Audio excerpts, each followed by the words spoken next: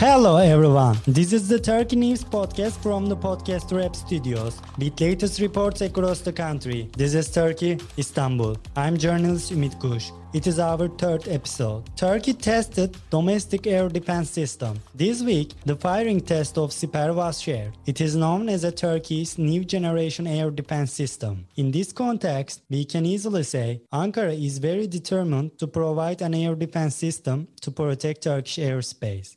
Turkish officials has been maintaining contacts with Russian and US officials. Turkey has been trying to produce a domestic air defense system for a long time.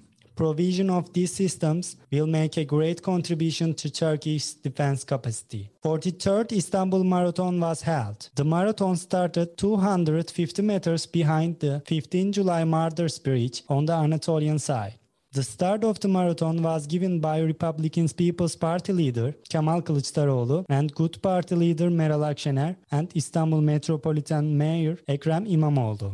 Viktor Kiplangat won the 43rd Istanbul Marathon in men and Sheila Jerotish in women Istanbul Marathon, which is the only marathon in the world to be run between two continents. It started on the Anatolian side and ended on the European side. Ugandan athlete Victor Kiplangat in men's marathon and Kenyan athlete Sheila Jerotich in women's won the marathon. This marathon has the title of the only intercontinental marathon in the world and was shown in the golden category by the World Athletics Association.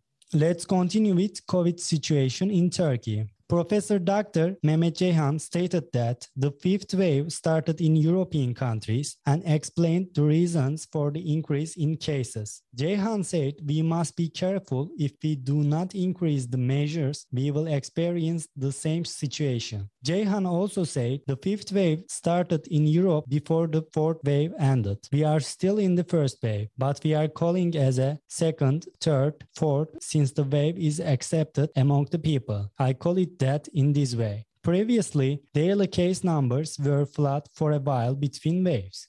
We have mentioned biggest stories from Turkey on a weekly basis. I want to finish with this episode one of the best Turkish writer Kemal Tahir. Kemal Tahir once said, "A person who loses hope has lost everything."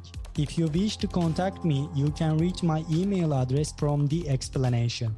Thank you for your listening. See you next week in Podcast Rap Studios. This is Turkey, Istanbul.